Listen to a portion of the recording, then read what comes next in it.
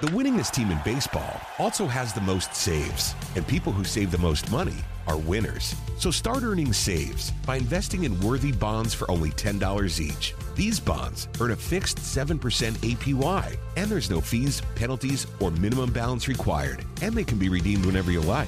You can even round up everyday purchases to buy additional bonds. Go to worthybonds.com/save. That's worthybonds.com/save and save and win. Okay, now back in next on the tee with me is 1978 PGA champion John Mahaffey. Let me remind you about John's background. He's from Kerrville, Texas, played his college golf at the University of Houston, where he was named a first-team All-American in 1969 and 70. John won the individual title at the 1970 National Championship, and he helped the Cougars to back-to-back national championships in those 2 years of 69 and 70. He earned his degree in psychology and was inducted into their Athletics Hall of Honor in 1976. John turned pro in 1971. He won 10 times out on the PGA Tour, including that 78 PGA Championships when he came from 7 strokes back with 14 holes to play to win in a playoff. He also won the 1986 Players Championship. He won once on the Champions Tour. He was a member of the 1979 Ryder Cup team. In 1983, he was inducted into the Texas Golf Hall of Fame. He's written 2 wonderful books. The first is titled Hogan's Boy, A Journey in Golf. Plus, he's written a mystery novel titled Shafted. You can get both of them out on Amazon.com. And like I said a few moments ago, John has become a wonderful friend of the show, and I'm very excited he is back with me again tonight here on Next on the Tee. Hey, John, thanks for coming back on the show. Hey, Chris, so great to be back with you. Man, we always have a lot of fun. I love your show, man. I appreciate you, John. Thank you, sir. So, my friend, it's been a minute since we got to have you as part of this show. Catch us up. What's been going on with you so far here in 22? Well, I'm really busy writing. I'm having a great time doing this. It's cathartic for me in one way. I get a lot of frustration out. But after writing the book and getting Hogan's Plot in 2015, Shafted came out in 2021, and I've got a new book at the editors right now. We're looking to get it out by September of this year, called Unfinished Business. And it's a continuation of the series. It's about a family, the McCall family that grew up in Texas and created a lot of stir on the golf tour. The boy Trey did, my hero, and goes through a lot of different things. And Unfinished Business is a continuation of that. And then I've got Dead Quiet coming up after that, then Exoneration, and then Restitution. So I'm busy. There you are. And you were telling me prior to the show that your books are going to be available out there in audio as well here soon? Well, Shafted is right now. And I plan on Unfinished Business and the rest of them as well. It's not as easy to write as people think it is. You end up rewriting a book about 5 or 6 times, and then when you get the edit back and they say, wait a minute, you need to start doing this, then you go write another edition of it and another manuscript. So it's a time-consuming thing, but it's so worthwhile when you see the finished product. John, I want to get your thoughts on the Open Championship. We're just a little over a week north of this year's tournament. What's your thoughts about what you saw from Cam Smith, and whether he ruined Rory's parade or not is a good question, but he gets his first major championship, and it was a heck of a tournament. I think it was a terrific tournament. I look at this kid, and I saw how he putted it every round I guess he's played. For quite a while, he's putted great, but at the TPC when he won the Players Championship, and then he's like Ben Crenshaw on steroids. I mean, it's the most incredible thing I've ever seen in my life. He's the best putter I've ever seen. Bobby Locke was great. I never met him, and he was a fabulous putter. But if he was any better than this guy, it'd be amazing. And, John, we're used to seeing Open Championships played in all kinds of bad weather. Typically, what they say at an Open Championship, you may see all 4 seasons and during a given round. This time, pretty benign conditions, and the guys go out there. Cam Smith wins at 20 under. Guys shooting way under par. We're seeing guys driving the par 4s and that sort of thing. Is that good? Or is that just sort of something that we need to say, okay, they went out, they played, they shot way under par, they were driving the par 4s, all that sort of stuff, but it was St. Andrews, it was an Open Championship, there was no weather, it is what it is? Or does the RNA really have to start thinking about what they're going to do to protect St. Andrews the next time it comes back around in the Rota? Well, I think it's just it is what it is. I mean, the weather's a crapshoot over there. We all know that. And they got lucky to have, 4 rounds where it really wasn't too bad. And the golf course was hard and fast. And the guys could just take advantage of it. The guys hit the ball so far anyway, right now. It's incredible. So it's you start driving par fours and stuff. And I'll tell you what, when Cam Smith made par at 17, all right, the road hole, I mean, that was the most incredible par four I've ever seen in my life, almost on that hole, other than if somebody bounced it off the wall or something like that on the road hole. But, that's almost an unmakeable putt. He drilled it dead center. John, you played in, I believe, 4 Open Championships. Unfortunately, I don't think any of those were at St. Andrews. But talk about your experiences being a part of an Open Championship. Well, the first Open Championship, Tom Watson and I went over to play Carnoustie and went over a little bit early. Hubert Green was with us as well. And it was an incredible experience. I didn't understand. We had really good weather at Carnoustie, which is unusual there, too, until the final day. I couldn't understand why they had some bunkers where they had them because they were so easy to fly. Not so much when the wind came. It became a brutal test. And, Tom Watson beat Jack Newton in a playoff. And it was actually the first. I finished 10th, so I played pretty well. I had a good run at the Open that year, at the U.S. Open, that is, at Medina, and lost in a playoff to Lou Graham. So my game was strong. And Dave Marr at ABC Sports asked me to be a walking commentator for that playoff, which was my first introduction into television. And I thought that was really gracious of him, a fellow Texan and a good friend who I met through Jackie Burke, Jimmy DeMeritt, and Hogan at Champions. So, it was a great week for me. Unfortunately, that was the best I finished in the Open Championship. The others I didn't fare very well. Several of them I don't think I made the cut. It was a different game for me over there. I'm not a particularly good cold weather player, and that's not an excuse. It's just a fact. And I never did fare very well in that kind of situation. Other players seem to thrive on it. And John, as you alluded to a moment ago, did you get into a tournament over there where the weather was just crazy with the winds howling and the rain and the sideways rain and all that sort of stuff that we're used to seeing? All right. Here, I hate to admit this. My last official event that I think I played on the senior tour was the Senior Open Championship in Muirfield. And it was raining sideways. And the first day, and I was having trouble. I had some hip issues at that time, and it was cold, and it was blowing sideways. The wind was coming in and going sideways. The rain was coming down so hard, and it was freezing for me. I had on everything I could wear, and I shot 93. Wow! And I know.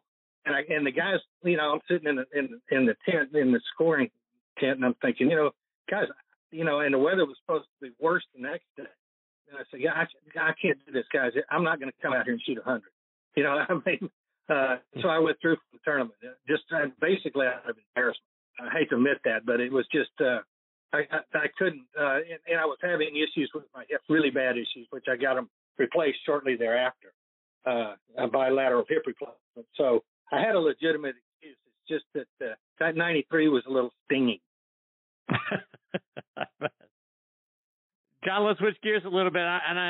The sport is all abuzz about live golf and the PGA Tour versus live golf, and players going over and playing on live now, and being suspended from the PGA Tour permanently, and guys withdrawing from the PGA Tour and that sort of thing.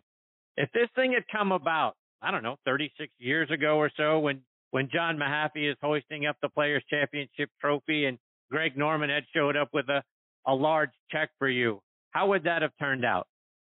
I think I'm too much of a traditionalist, Chris. I was lucky enough. The people that I grew up around when I started playing on the professional side of golf were incredible. When I got to work with Jackie Burke and Jimmy DeMeritt at Champions, met Hogan through DeMeritt, he was my mentor for almost 20 years. The Hebert brothers came there all the time. They're both PGA champions. Met Dave Marr there.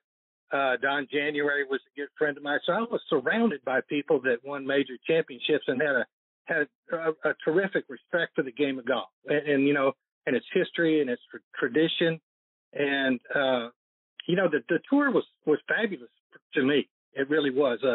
And I felt like that I was fortunate enough to be able to give back to it. And I was on 2 policy boards back to back, 2 3-year terms in the 80s when we were able to come up with a deferred compensation, what we call our pension fund, which is one of the best in sports. And the other was when we came up with the PPC concept that Dean Beeman had, and where we wouldn't have to rent golf courses and spend money there.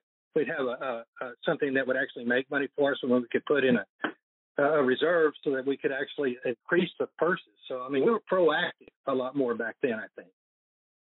And John, we're hearing more names come out. It seems like every week there's a couple of more players moving across and that sort of thing. If that were to continue to happen, once we get north of the FedEx Cup Championship and we see more and more guys signing up for this thing, if you're Jay Monahan, what do you do from there? Where does this thing go? I don't know. We're looking at a battle of egos right now, I think, between Norman and Monahan. And so I really don't know. I can't believe they didn't see this coming. I mean, Greg Norman's been doing this for 3 decades. He's been trying to eke into this, and now he's got some huge backing, and they're making a run at it. I don't know where it's going from here. I think we have to wait and see.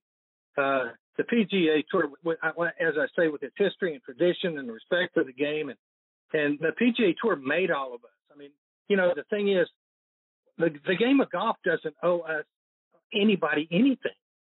I mean, but the ones of us that play the game at the highest level, we owe the game everything. And that's the way I look at it. So, I have respect for the game. I have respect for the tour that allowed me to make a name for myself and do what I wanted to do and what I love to do for a living.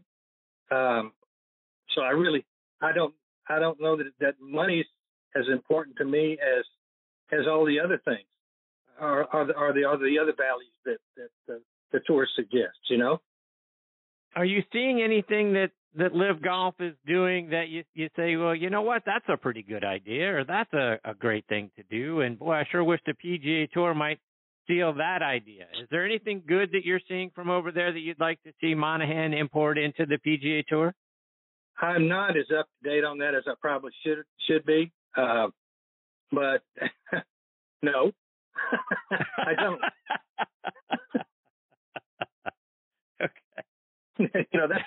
We could increase the purses or whatever, so which they already did.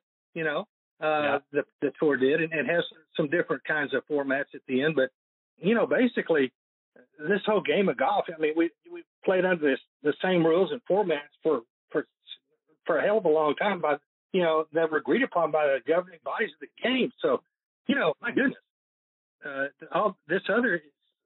It's just it's so totally different than anything I think we've seen. And I'm not going to say it's not going to work. I don't know. It's up to time will tell. John, you mentioned a minute ago about giving back to the game. You and Dottie Pepper not only made a great team broadcasting tournaments, you also do a great job giving back to the game among many other places, I'm sure. You've helped kids at the St. John's Clinic Classic up at Anderson Country Club. I was reading an article about that a few days back. Talk about why giving back and doing more for the game and helping kids is so important to you. Well, that's what the game is all about. The charitable contributions from the PGA Tour in the billions, all right? And we've given more money to charities and help people in more communities than any other sport, or all the sports put together. I mean, that's part of the deal. We are so fortunate. I touched on this, but to be able to do what we do for a living and have been healthy most of our careers, and to have lived our dreams. All right. A lot of these children, they need the opportunity to live their dreams. And it's important that we support these institutions that help people. And that's what the tour is all about. It's about giving back.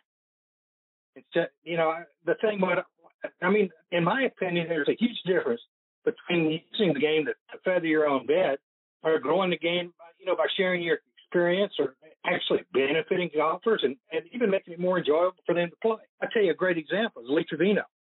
You know, all the things you see on social media with his little tips and quips and all that kind of stuff. That's great stuff. And he's helping people. You know, he's not making a fortune doing that. I don't know if he's paid to do it. In a lot of cases, I doubt it. But that's what we did. We love the game so much. We want to give it back. We want to help people be better players. We want to help people enjoy the game of golf and actually be able to relate to us as human beings giving back. And John, as you mentioned, Lee Trevino, he's a guy who seems like is putting on a golf clinic every day of his life. Wherever he's around, he's talking golf to them. And he certainly did from the videos that I saw of him up at the Open Championship a few weeks ago. I imagine you guys have been around each other a lot over the years. Talk about what it's like being around Lee Trevino. Lee Trevino helped me more than anybody else before I met Hogan. I'll put it that way. Lee Trevino, I played with him in the 1970 U.S. Open at Hazeltine. I was an amateur, and I played with him in the last round. And as we're walking up the final hole, the 72nd hole, he looks up the scoreboard. He says, "Hey," he doesn't remember anybody's name. He didn't know my name was John, Jack, or whatever. He knows, "Hey, hey, pro," or "Hey, you," or whatever. But he says, "Hey," he says, if you par this hole, or if you birdie this hole, you're a low amateur for the U.S. Open on your own. If you par it, you tie Crenshaw. Yeah, I'm not trying to put any pressure on it, just letting you know, because he hasn't been looking at the scoreboard. I mean, he's observant about everything, right? So I end up making par, tying Crenshaw for low amateur. So we're sitting in the scoring tent, and Lee goes, "Hey, are you thinking about turning pro?" And I said, "Well, yeah, I kind of am." I said, I've had a pretty good run at the University of Houston and stuff. And the U.S. Open was right before the NCAA at Ohio State, my final one in 1970. So Lee says, "Well, if you're going to turn pro, that little duck hook you got running, out there and stuff," he says, "that's not going to work. You're not going to make a lot of money, especially in major championships."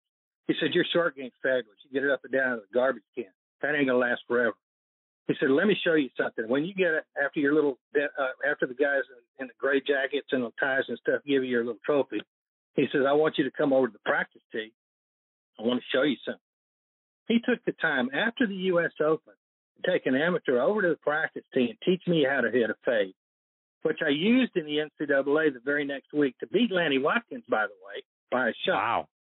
Wow. So I mean, and all through my career, Trevino was there with some help. I lost a tournament of champions one time to Johnny Miller because on the final hole I hit my second shot and it actually rolled up against the fringe. I didn't know about the bladed wedge, or a 3-wood or whatever. So I tried to putt it. Obviously hit it a little fat, left it 10 feet short, missed the putt, and Johnny Miller won. Trevino's waiting for me outside of the scoring tent again with 3 golf balls and a sand wedge. He took me up to the putting green, showed me how to do this. These are people that have been giving back to the game forever. I mean, this guy dug it out of the dirt. He figured out how to play, and awfully well, but wasn't afraid to share it if he knew that you had aspirations to go where he'd been, okay? John, you talk about going to the practice tee. I want to take you back to your victory at the PGA Championship in '78 because you opened the tournament shooting 75, but you didn't go back to the hotel and sulk or whatever, think about that you might have blown your chance to win that golf tournament. You go back to the practice range, and you practice until dark until you found something. What'd you find? It was an alignment issue, partly. I was aiming too far to the right, and I wouldn't let my body clear enough. I was blocking myself out, so I was losing power and distance. And I'd played horrible all year. I'd only made like $10,000 up to that point. And coming back from an injury the year before, and Oakmont's brutal. It's a hard golf course. But all of a sudden, I started just hitting it dead solid. And you hate to say it because I've learned this years before that. When you say, "I think I've got it," you've lost it because it loses and it goes away. It's like karma. It says, "See you." And anyway, so I thought, if I can just take this to the golf course for 3 more days. First of all, I got to see if I can make the cut with it, which I did. I played, and then I had 3 rounds in the 60s, my last 3 rounds in 66 on Sunday, and was able to catch Tom Watson, who didn't have a terrible round, but had some unfortunate things happen on the back 9, and I ended up winning in the playoff. But it was magical for me that the last 3 rounds at Oakmont. I don't think the whole week, I don't think I ever hit it in one of the church view bunkers. So that's a pretty good deal. I was hitting it okay, but I wasn't hitting it good enough. I mean, 75 is horrible, right, to begin with. And then after that, to back it up with 3 rounds in the 60s, I did find something. Yeah, and talking about magical, and that final round, obviously we talked about how you come back, you're 7 strokes down with 14 to play, you're 5 strokes back with 9 to play after Watson Eagles number 9. You go to 10, and you make a 60-foot putt that probably broke that much, too. Talk about that putt, and was that kind of the moment that you thought, you know what, hey, I still got a shot at this thing? Well, when I made it, Tom Watson made a double bogey. So that was a 3-shot swing. So he got caught up in the rough, and it stayed in the rough, and then he just, he kind of made a mess of it. And I hit it on the front right of the green, and the pin was in the back left, and the green's got a lot of slope in it right to left. And I played this thing up by the fringe. And I'm like you said, it probably had a 60 feet of break. And, it's just one of those things. You're not going to make that putt 1 in a million. And, I mean, it just went in. It just dropped in because those greens were still so quick. We had rain that week, but they're the fastest greens I've ever played in my life. And I putted well. In fact, I took little known fact. I took my mother's putter. She had an 8802 that she cut down. I cut down for her, and it was really, really light.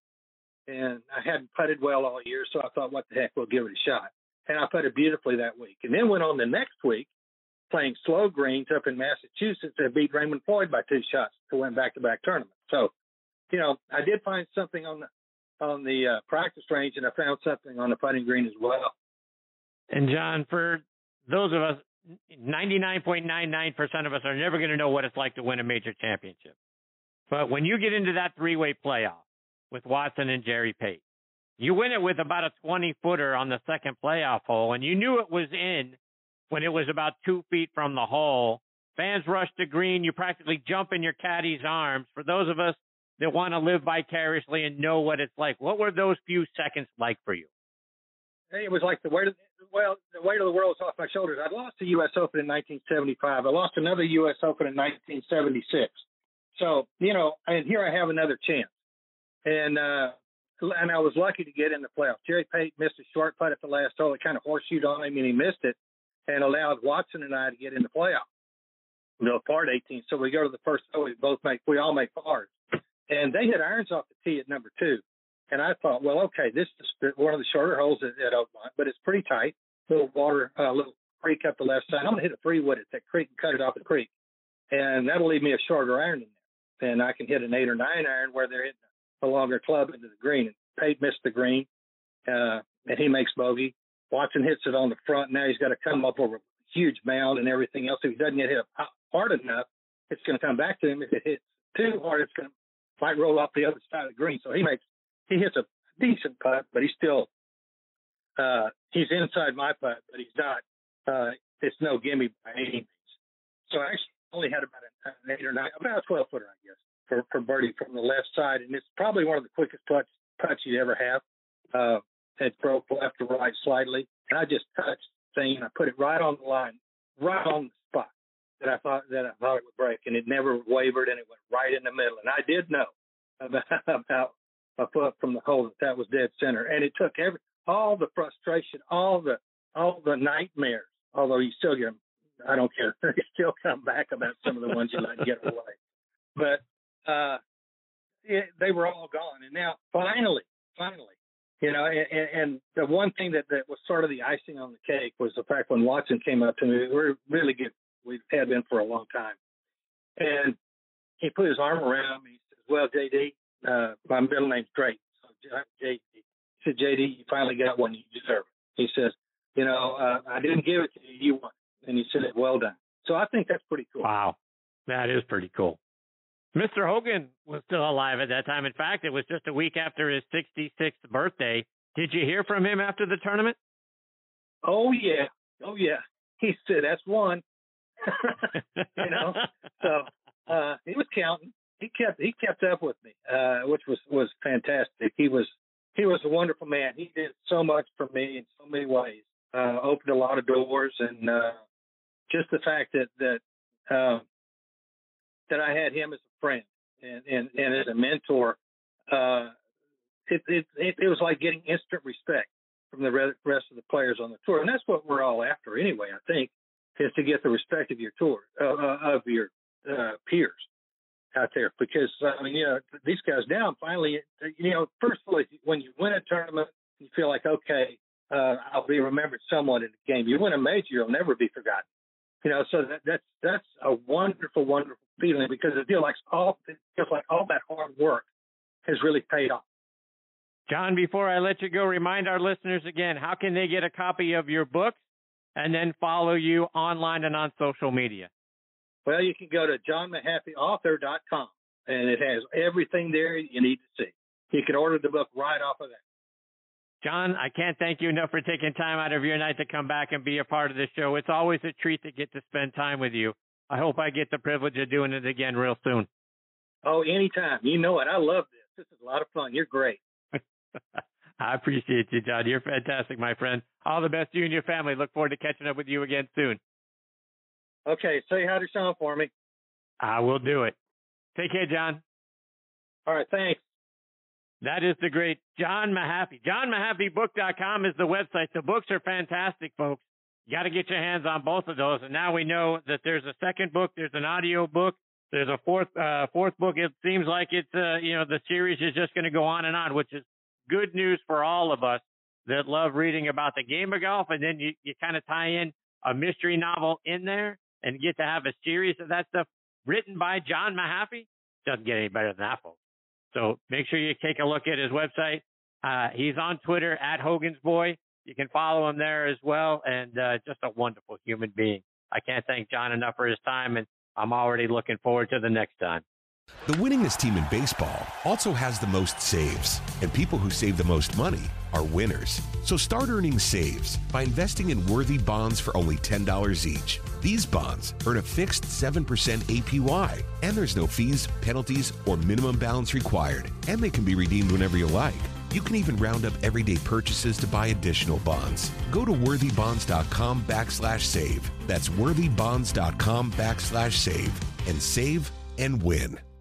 When you buy a used car, don't be taken for a ride. Get Ford Blue Advantage certified at Wade Ford, Atlanta's headquarters for factory-certified pre-owned vehicles. Go to WadeFord.com. There you'll find a great selection of Ford Blue Advantage certified used cars, trucks, and SUVs. With Blue certified, nearly all makes and all models are in stock now. You'll find something perfect for just about any budget. Buy with confidence at the Wade Ford factory-certified used car outlet at WadeFord.com. Wade Ford. We are Atlanta's Ford dealer. Camp Margaritaville RV Resort, where you can just breathe in and breathe out. Or move. There's biking, boating, arcade games, hiking, nearby golfing. Or fly through the new Fins Up Water Park. Thrills, chills, twists, and turns. This could be you. Camp Margaritaville at Lanier Islands. An easy 1-hour drive from Atlanta. Book your stay today at campmargaritavillelanierislands.com.